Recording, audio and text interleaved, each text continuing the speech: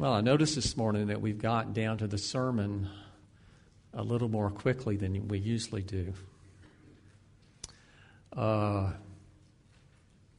Which maybe tells me this, that someone's anticipating a rather long sermon. Which is always a possibility, right? We will be returning to the first chapter of Revelation this morning. As we begin, I just want to remind you of some things, and one of those, if it's not apparent to you, that you would understand that this is a book all about Jesus.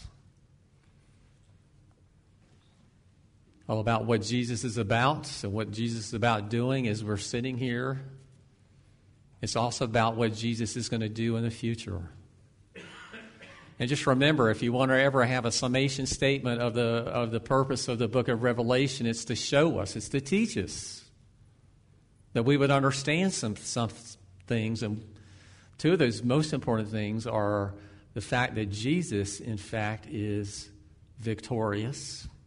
He will be victorious.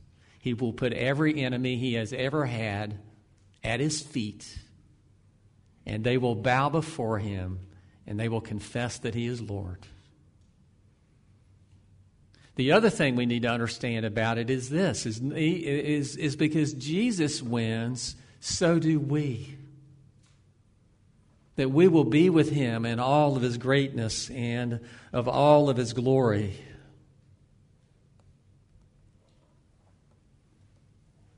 That he has far more planned for us than we can possibly begin to think about or comprehend.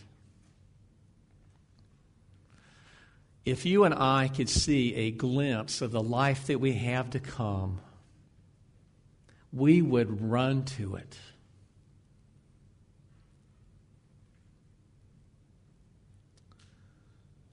This, my friends, is what the book of Revelation is about.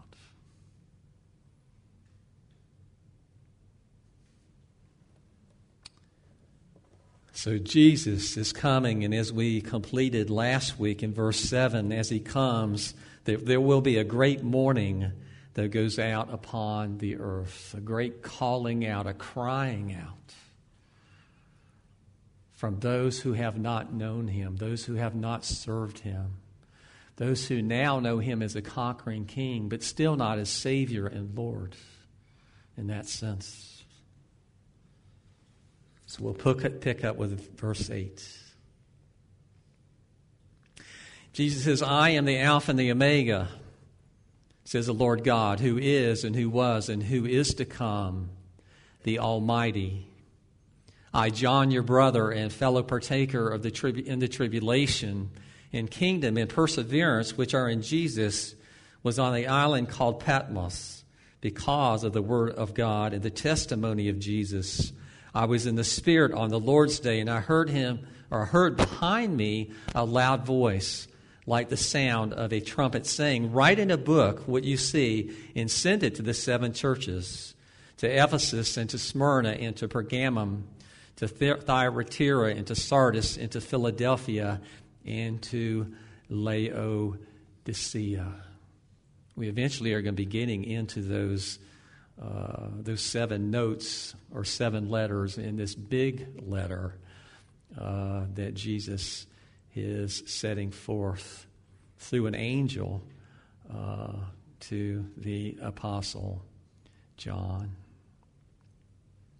It should not strike us odd that the passage we just read this morning starts out with 2 words, and those 2 words are, I am. You think of, and in particular, we're not surprised that they're coming through the Apostle John either, are we? Because one of the things that the Gospel of John is noted for is there's actually 8 I am statements of Jesus in that Gospel. I'm the bread of life. I'm the light of the world. I'm the door. I'm the good shepherd. I'm the way and the truth and the life. I'm the vine. Before Abraham was, I am. And it should also make us think of something else all the way back in Exodus chapter 3, as we've already said this morning. When Moses is there at the burning bush, and he asks God, "Who is it am I to say who has sent me?" And what does the Lord God say? He says, "I am who I am, Yahweh, the Lord God Almighty, is the one who sent you."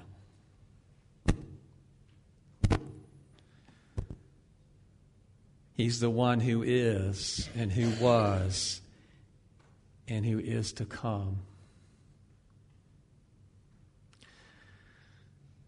That phrase appears a couple of times here in this book of Revelation.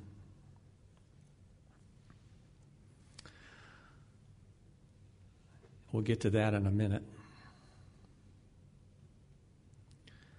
I am the Alpha and the Omega.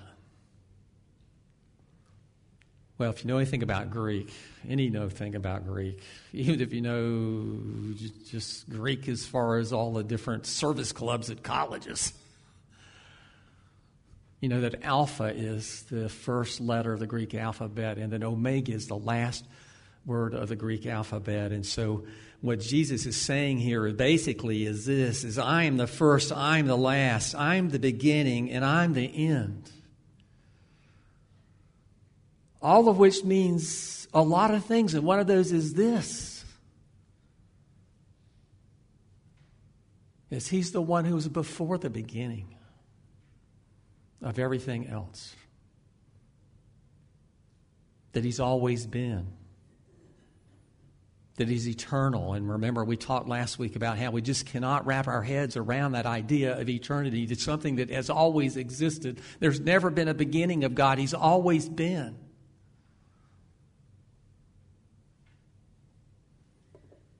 We also know that He will have no end. There was never been a time when God was not. There never will be a time when God isn't. You and I have a beginning. But through Jesus Christ, we will have no end. Can you really comprehend eternal life? I was thinking about Joan's mom, Alice, this morning, and we know that she's 96 years old, and for her to be rushed to the emergency room doesn't surprise any of us. She's been lightheaded a little bit lately, and she fell last week. Didn't hurt herself, but she fell. We don't know when her time is coming, but we do understand that there's a good chance that she's probably going to exit this world before most of the rest of us. But remember what she has waiting for her. Her real home, her real place, her eternal life.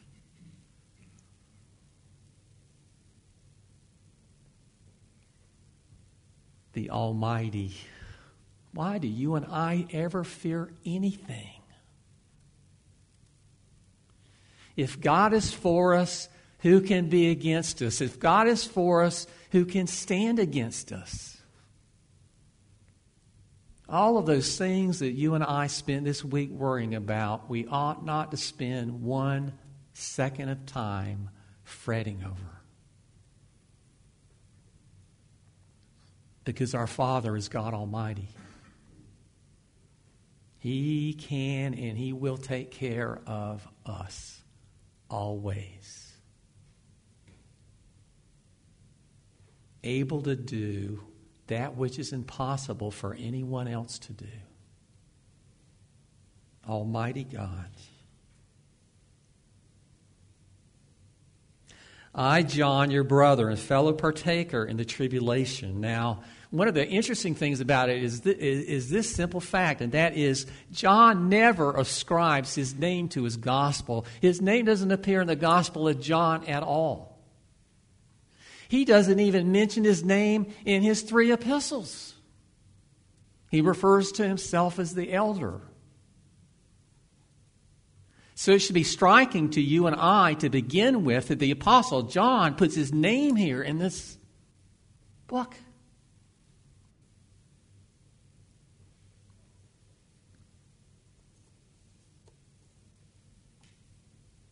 But it's here nonetheless. Now, as we said before, that there's been some conversation, there's been discussion, because there were other Johns that were very active in the early church, that perhaps one of them was the author of this particular book or this letter. I haven't found anyone that was convincing other than the Apostle John. I mean, it sounds so much like John. And we do know this. We know that John's later years in ministry were spent amongst these 7 churches.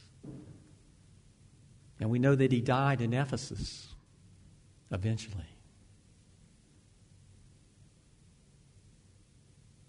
Notice here he says, your brother. John, your brother.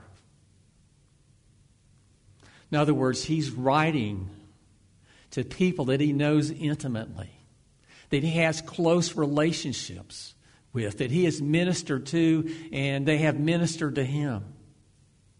They've shared trial and tribulation. They've been with each other in the good times, and they've been with each other in the bad times. And that was one of the things I enjoy so much about Friday night, is to see the older people here, the people that have been around here for a while, and we've grown to know each other. There are people in this room that I've been very close to for 25 years plus now. Do you think we've been over some humps and bumps and rough places in the road? We've also had lots of times of celebration like we had on Friday night. I hope everyone in this room understands what we're talking about here, that you have the opportunity to truly have brothers and sisters in Jesus Christ, because they are precious. They are unbelievably precious. And we all need to have those brothers and sisters, those people that we are most close to.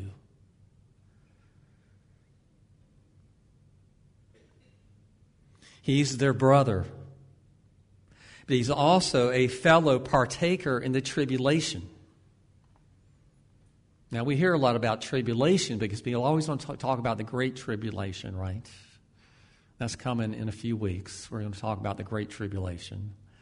But there's a sense in which, and there's a possibility, the Great Tribulation is a reference to all of the suffering and trouble that has come upon Christians from the very beginning of the church until the church comes in its fullness. In other words, there may be a sense in which we are right now in the midst of the Great Tribulation. It's been going on all along and will continue until Christ comes.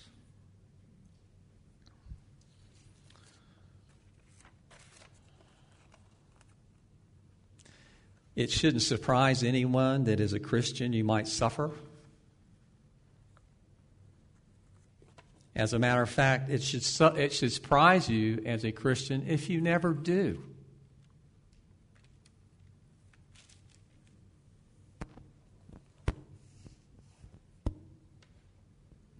Jesus promised it to us.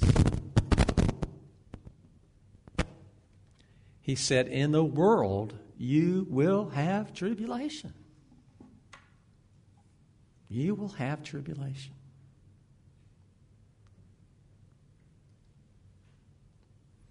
And what we'll find as we get into these letters is some of these people in these churches he's writing to, they are being persecuted severely, even to the point of death.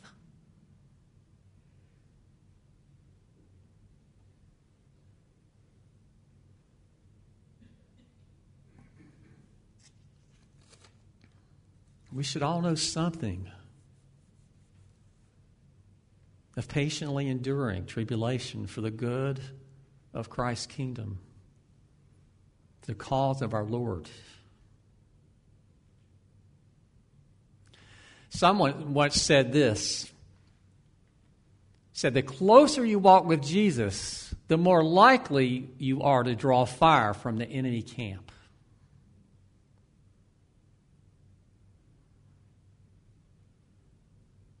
In other words, the closer you walk with Jesus, the more likely you are to suffer trial and tribulation in this world.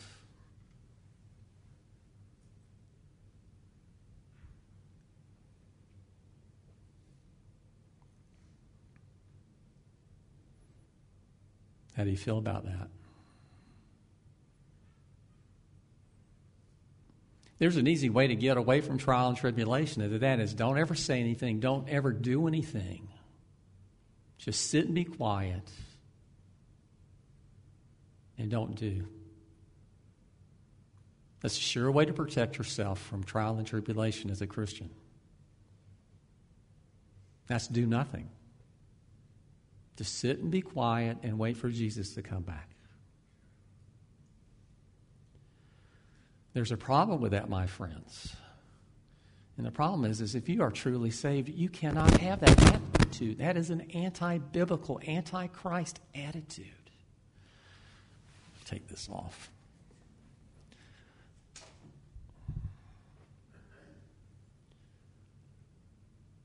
So, how does the fight go? How's the battle going for you?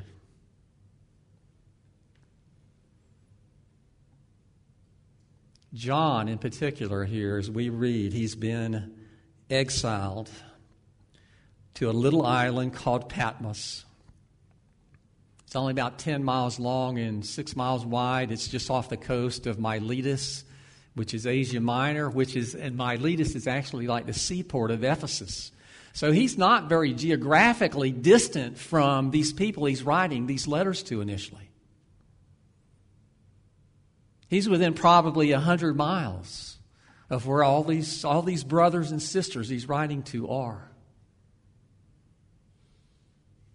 But he's on this desolate, volcanic island that is described as being nothing but a big rock. Even today, it's so desolate, there are very few people that live on the island of Patmos. The Romans used it basically as a penal colony.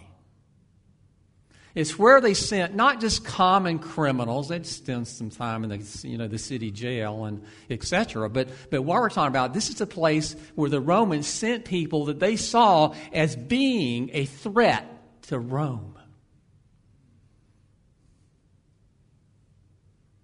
And John went there. And he lived there, and he was on the island of Patmos when he saw these visions that are going to be recorded in this book. He was in exile, separated from his brothers and sisters in Christ.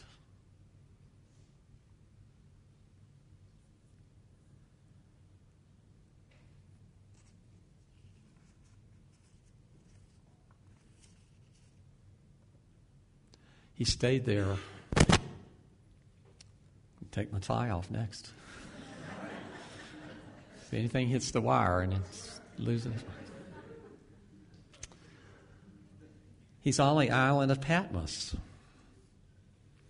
And I think about the Apostle Paul. Remember when Paul was arrested and imprisoned in Rome, so much of the church was looking and they were saying, oh, what a terrible, awful thing. Paul's in prison now, and so the gospel's no longer going to go forth, and the church is going to shrivel up and die, and et cetera, et cetera, et cetera. And you just love Paul's heart when he writes the book of Philippians, because he says, that's not the case. That my imprisonment has actually promoted the spread of the gospel. It's a good thing. And one of the neat things is it's penetrated all the way into the household of Caesar himself. The kitchen help, perhaps. People who had come to know Jesus Christ as Lord because of Paul's tribulation. See, God always has a purpose in the trials and the tribulations He brings upon every one of us. And who's to say, wherever you happen to be right now, if the purpose in that is not for you to be better able, better prepared to connect with other people that might be in the same boat you find yourself in, so that you, among everyone else, is better prepared, better able to minister to that particular person in that particular circumstance.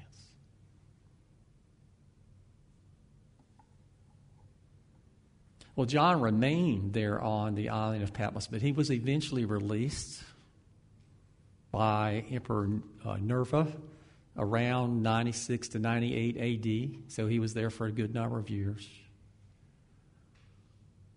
But what he did was he went here. He went to this area.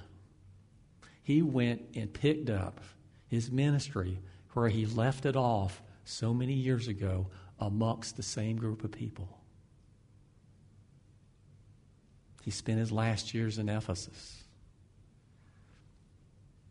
And they say that his body was broken, so you need to understand something. He wasn't just there on a vacation at Patmos. He wasn't just there in exile.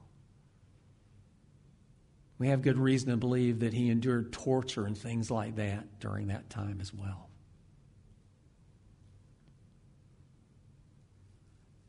They say that every time the church door was open, John was there.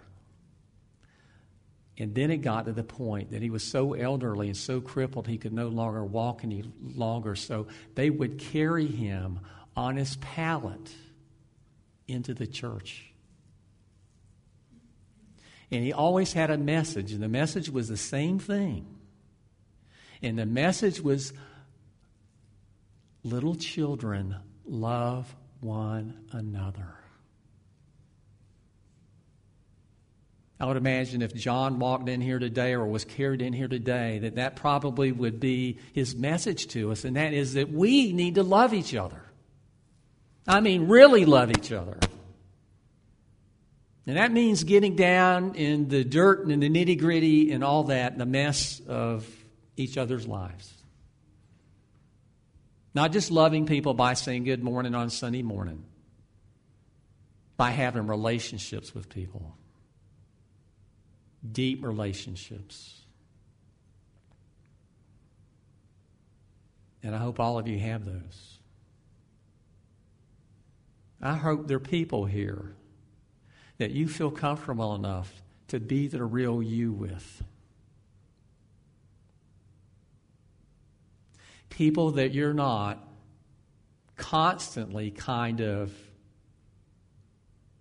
watching your P's and Q's so that you don't say the wrong thing that might upset someone, or they might think wrongly of you or think ill of you because of some discretion maybe you reveal to them and you want to talk with a brother and sister in Christ about it or something along those lines. I hope you have those kinds of relationships. Because we all need them. And Jesus does not expect any of us to stand by ourselves. He doesn't.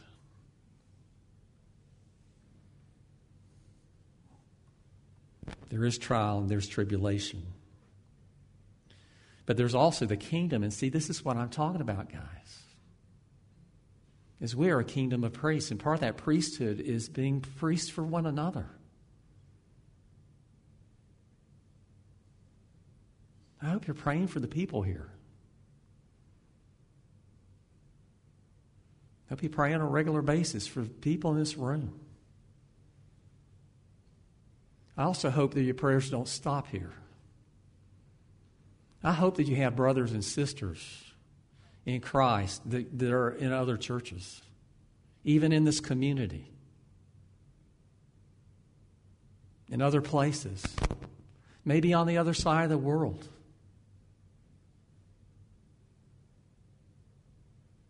And you're ministering to them, and they're ministering to you. We all need it. But you see, guys, ministry is a two-way street. We very often look at it as if it's a one-way street.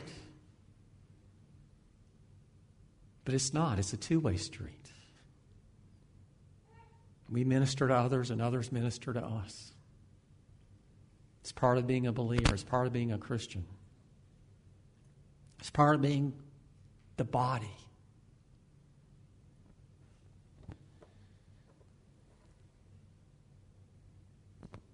Notice here he says why. Why he's been exiled. Because of the Word of God and the testimony of Jesus. That's the only reason. It's not because he's stolen from someone. It's not because he murdered someone. It's not because he committed adultery. It's not because he did this. Not because he did that. It's just simply because he's standing for Jesus.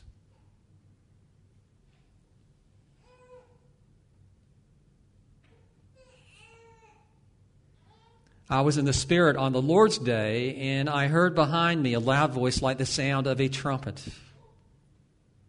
I was in the Spirit. Now, what's he saying there? Well, we know this. We know that we have to be born again by the Spirit, and that's true for every believer, right? And we know that we have to be gifted by the Spirit, that God gives spiritual gifts to absolutely every believer, not for their own benefit, but for the benefit of the church.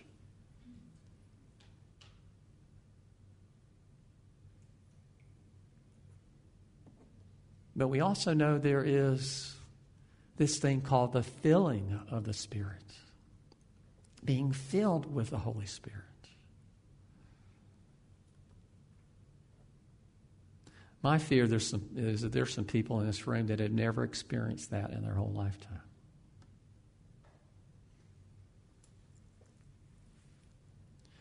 What we're talking about here is this unbelievable heightened sense of the presence of God in you.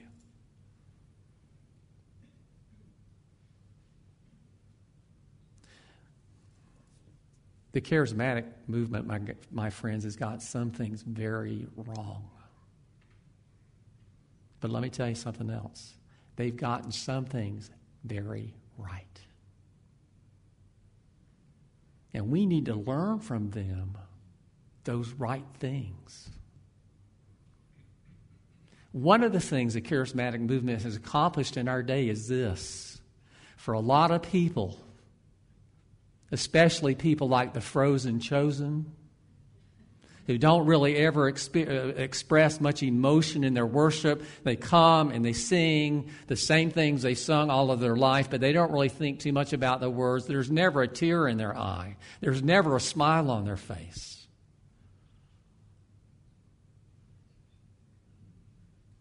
It shook up the church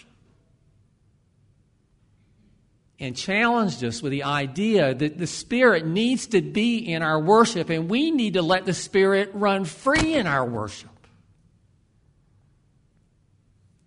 Not to shackle Him.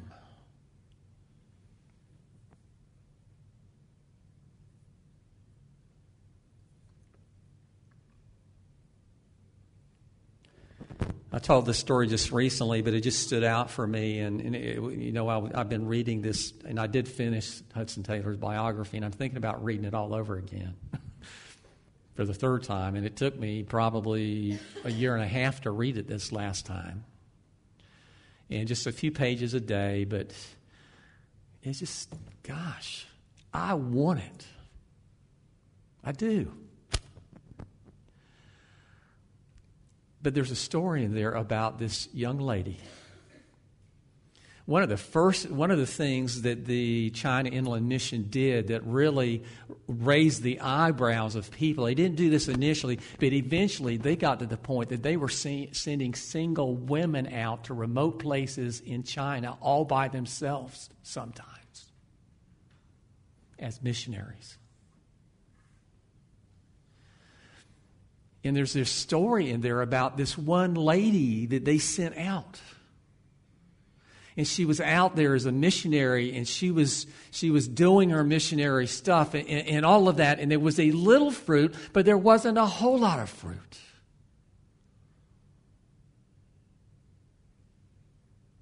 One day she was having a conversation with another one of the missionaries, or a Christian. I'm not sure if he was connected with the mission or if he was from a different mission, because there were other people coming from Europe and doing the same thing, evangelizing China at the same time.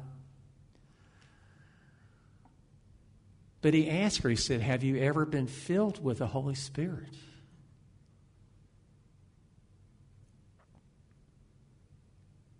And her response was, I'm not even too sure I know what that means.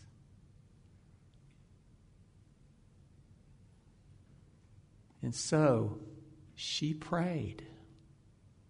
We're waiting for everyone else to pray for us to give us the Holy Spirit. We need to be praying ourselves that God would give me the Holy Spirit, that He would fill me with the Holy Spirit. And they say from that day on, her ministry was transformed. That her whole demeanor changed. Before, she was very dutiful, very prim and proper.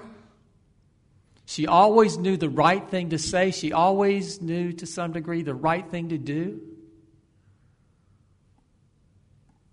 But there was no spirit in it.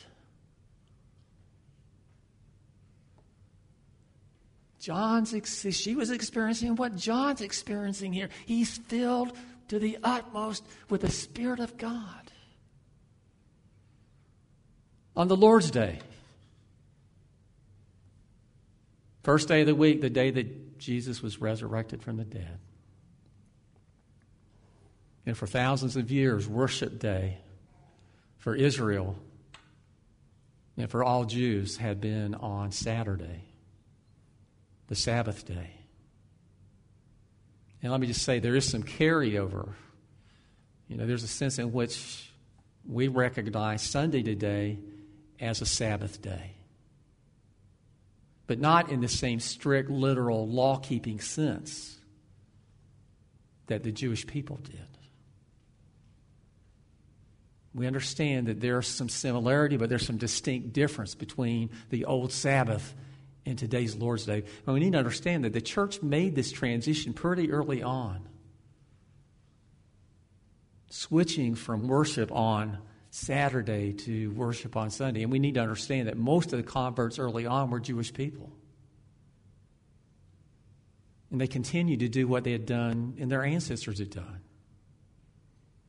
And then they went through this transition where some people were doing both. They were doing the Sabbath on Saturday, and they were doing the Lord's Day on Sunday. But eventually that transition was kind of completed. I don't know there are too many people that do that anymore, but we recognize the Lord's Day as a day of Sabbath, but at the same time we acknowledge that it is our day of worship. Now notice John is here. We don't have any idea that there are any other believers with John. Was there a church in Patmos? If you think about the reason that he was there and the reason everybody else was there, it doesn't seem very likely. Now, that doesn't mean that John had a witness. There might be some conversations. The only thing I'm saying, they probably didn't get together in some building on Sunday morning and have a full-blown worship service like we do. I would imagine wherever John went, there was at least a little bit of the church that sprung forth from him.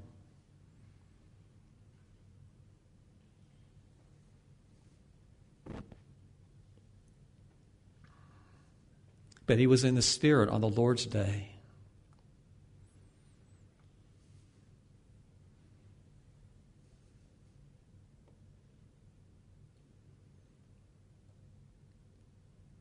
And he heard a loud voice. It sounded like a trumpet behind him.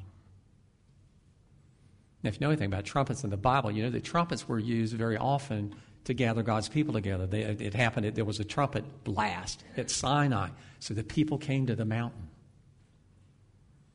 They used trumpets to gather Israel together when they were traveling through the wilderness. The second coming of Christ will be announced with the sound of a trumpet blast. And now John's standing here, and behind him he hears this voice speaking that sounds like a trumpet.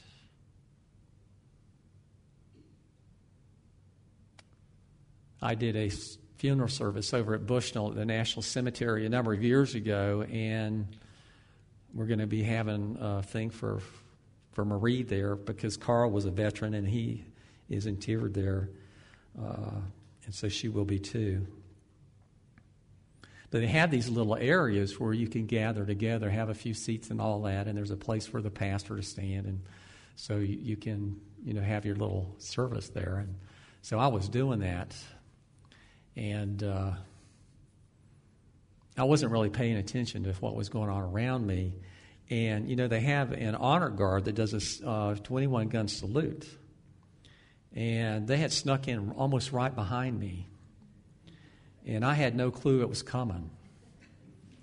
And it came. And I probably went 3 feet off the ground. It scared the bejeebies out of me. So I want you to think about this over this week. How would you respond if you were standing and then all of a sudden behind you, you heard a loud voice that sounded like a trumpet? That's where we're going next week. And I hope you'll be here to continue on.